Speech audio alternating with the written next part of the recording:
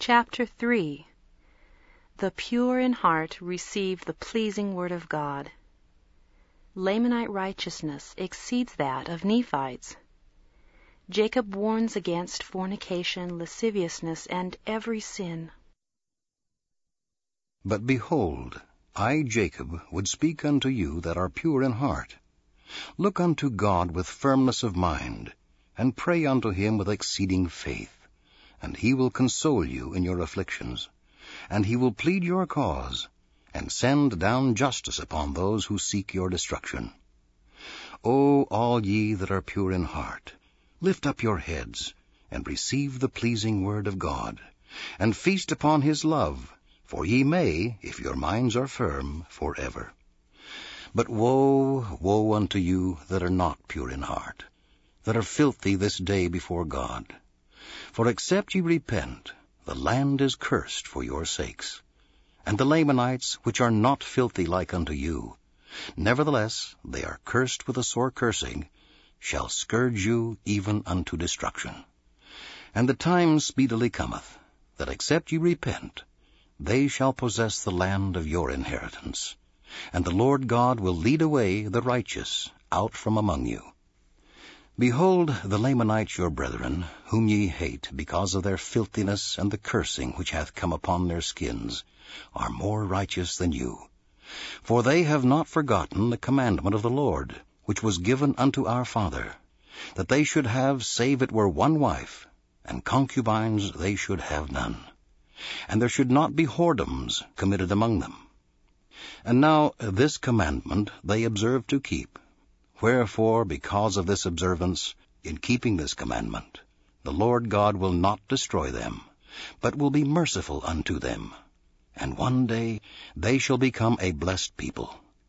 Behold, their husbands love their wives, and their wives love their husbands, and their husbands and their wives love their children.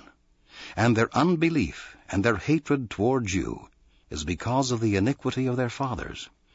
Wherefore, how much better are you than they in the sight of your great Creator? O my brethren, I fear that unless ye shall repent of your sins, that their skins will be whiter than yours, when ye shall be brought with them before the throne of God. Wherefore, a commandment I give unto you, which is the word of God, that ye revile no more against them because of the darkness of their skins, neither shall ye revile against them because of their filthiness. But ye shall remember your own filthiness, and remember that their filthiness came because of their fathers. Wherefore ye shall remember your children, how that ye have grieved their hearts because of the example that ye have set before them.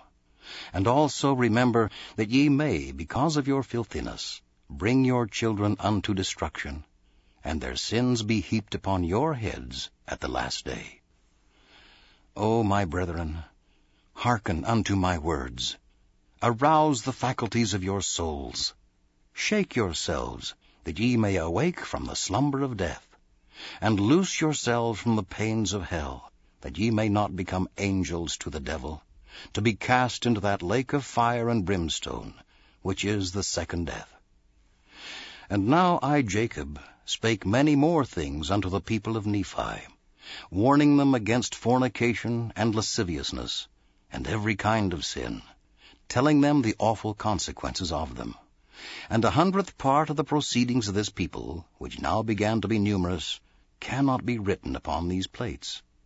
But many of their proceedings are written upon the larger plates, and their wars, and their contentions, and the reigns of their kings.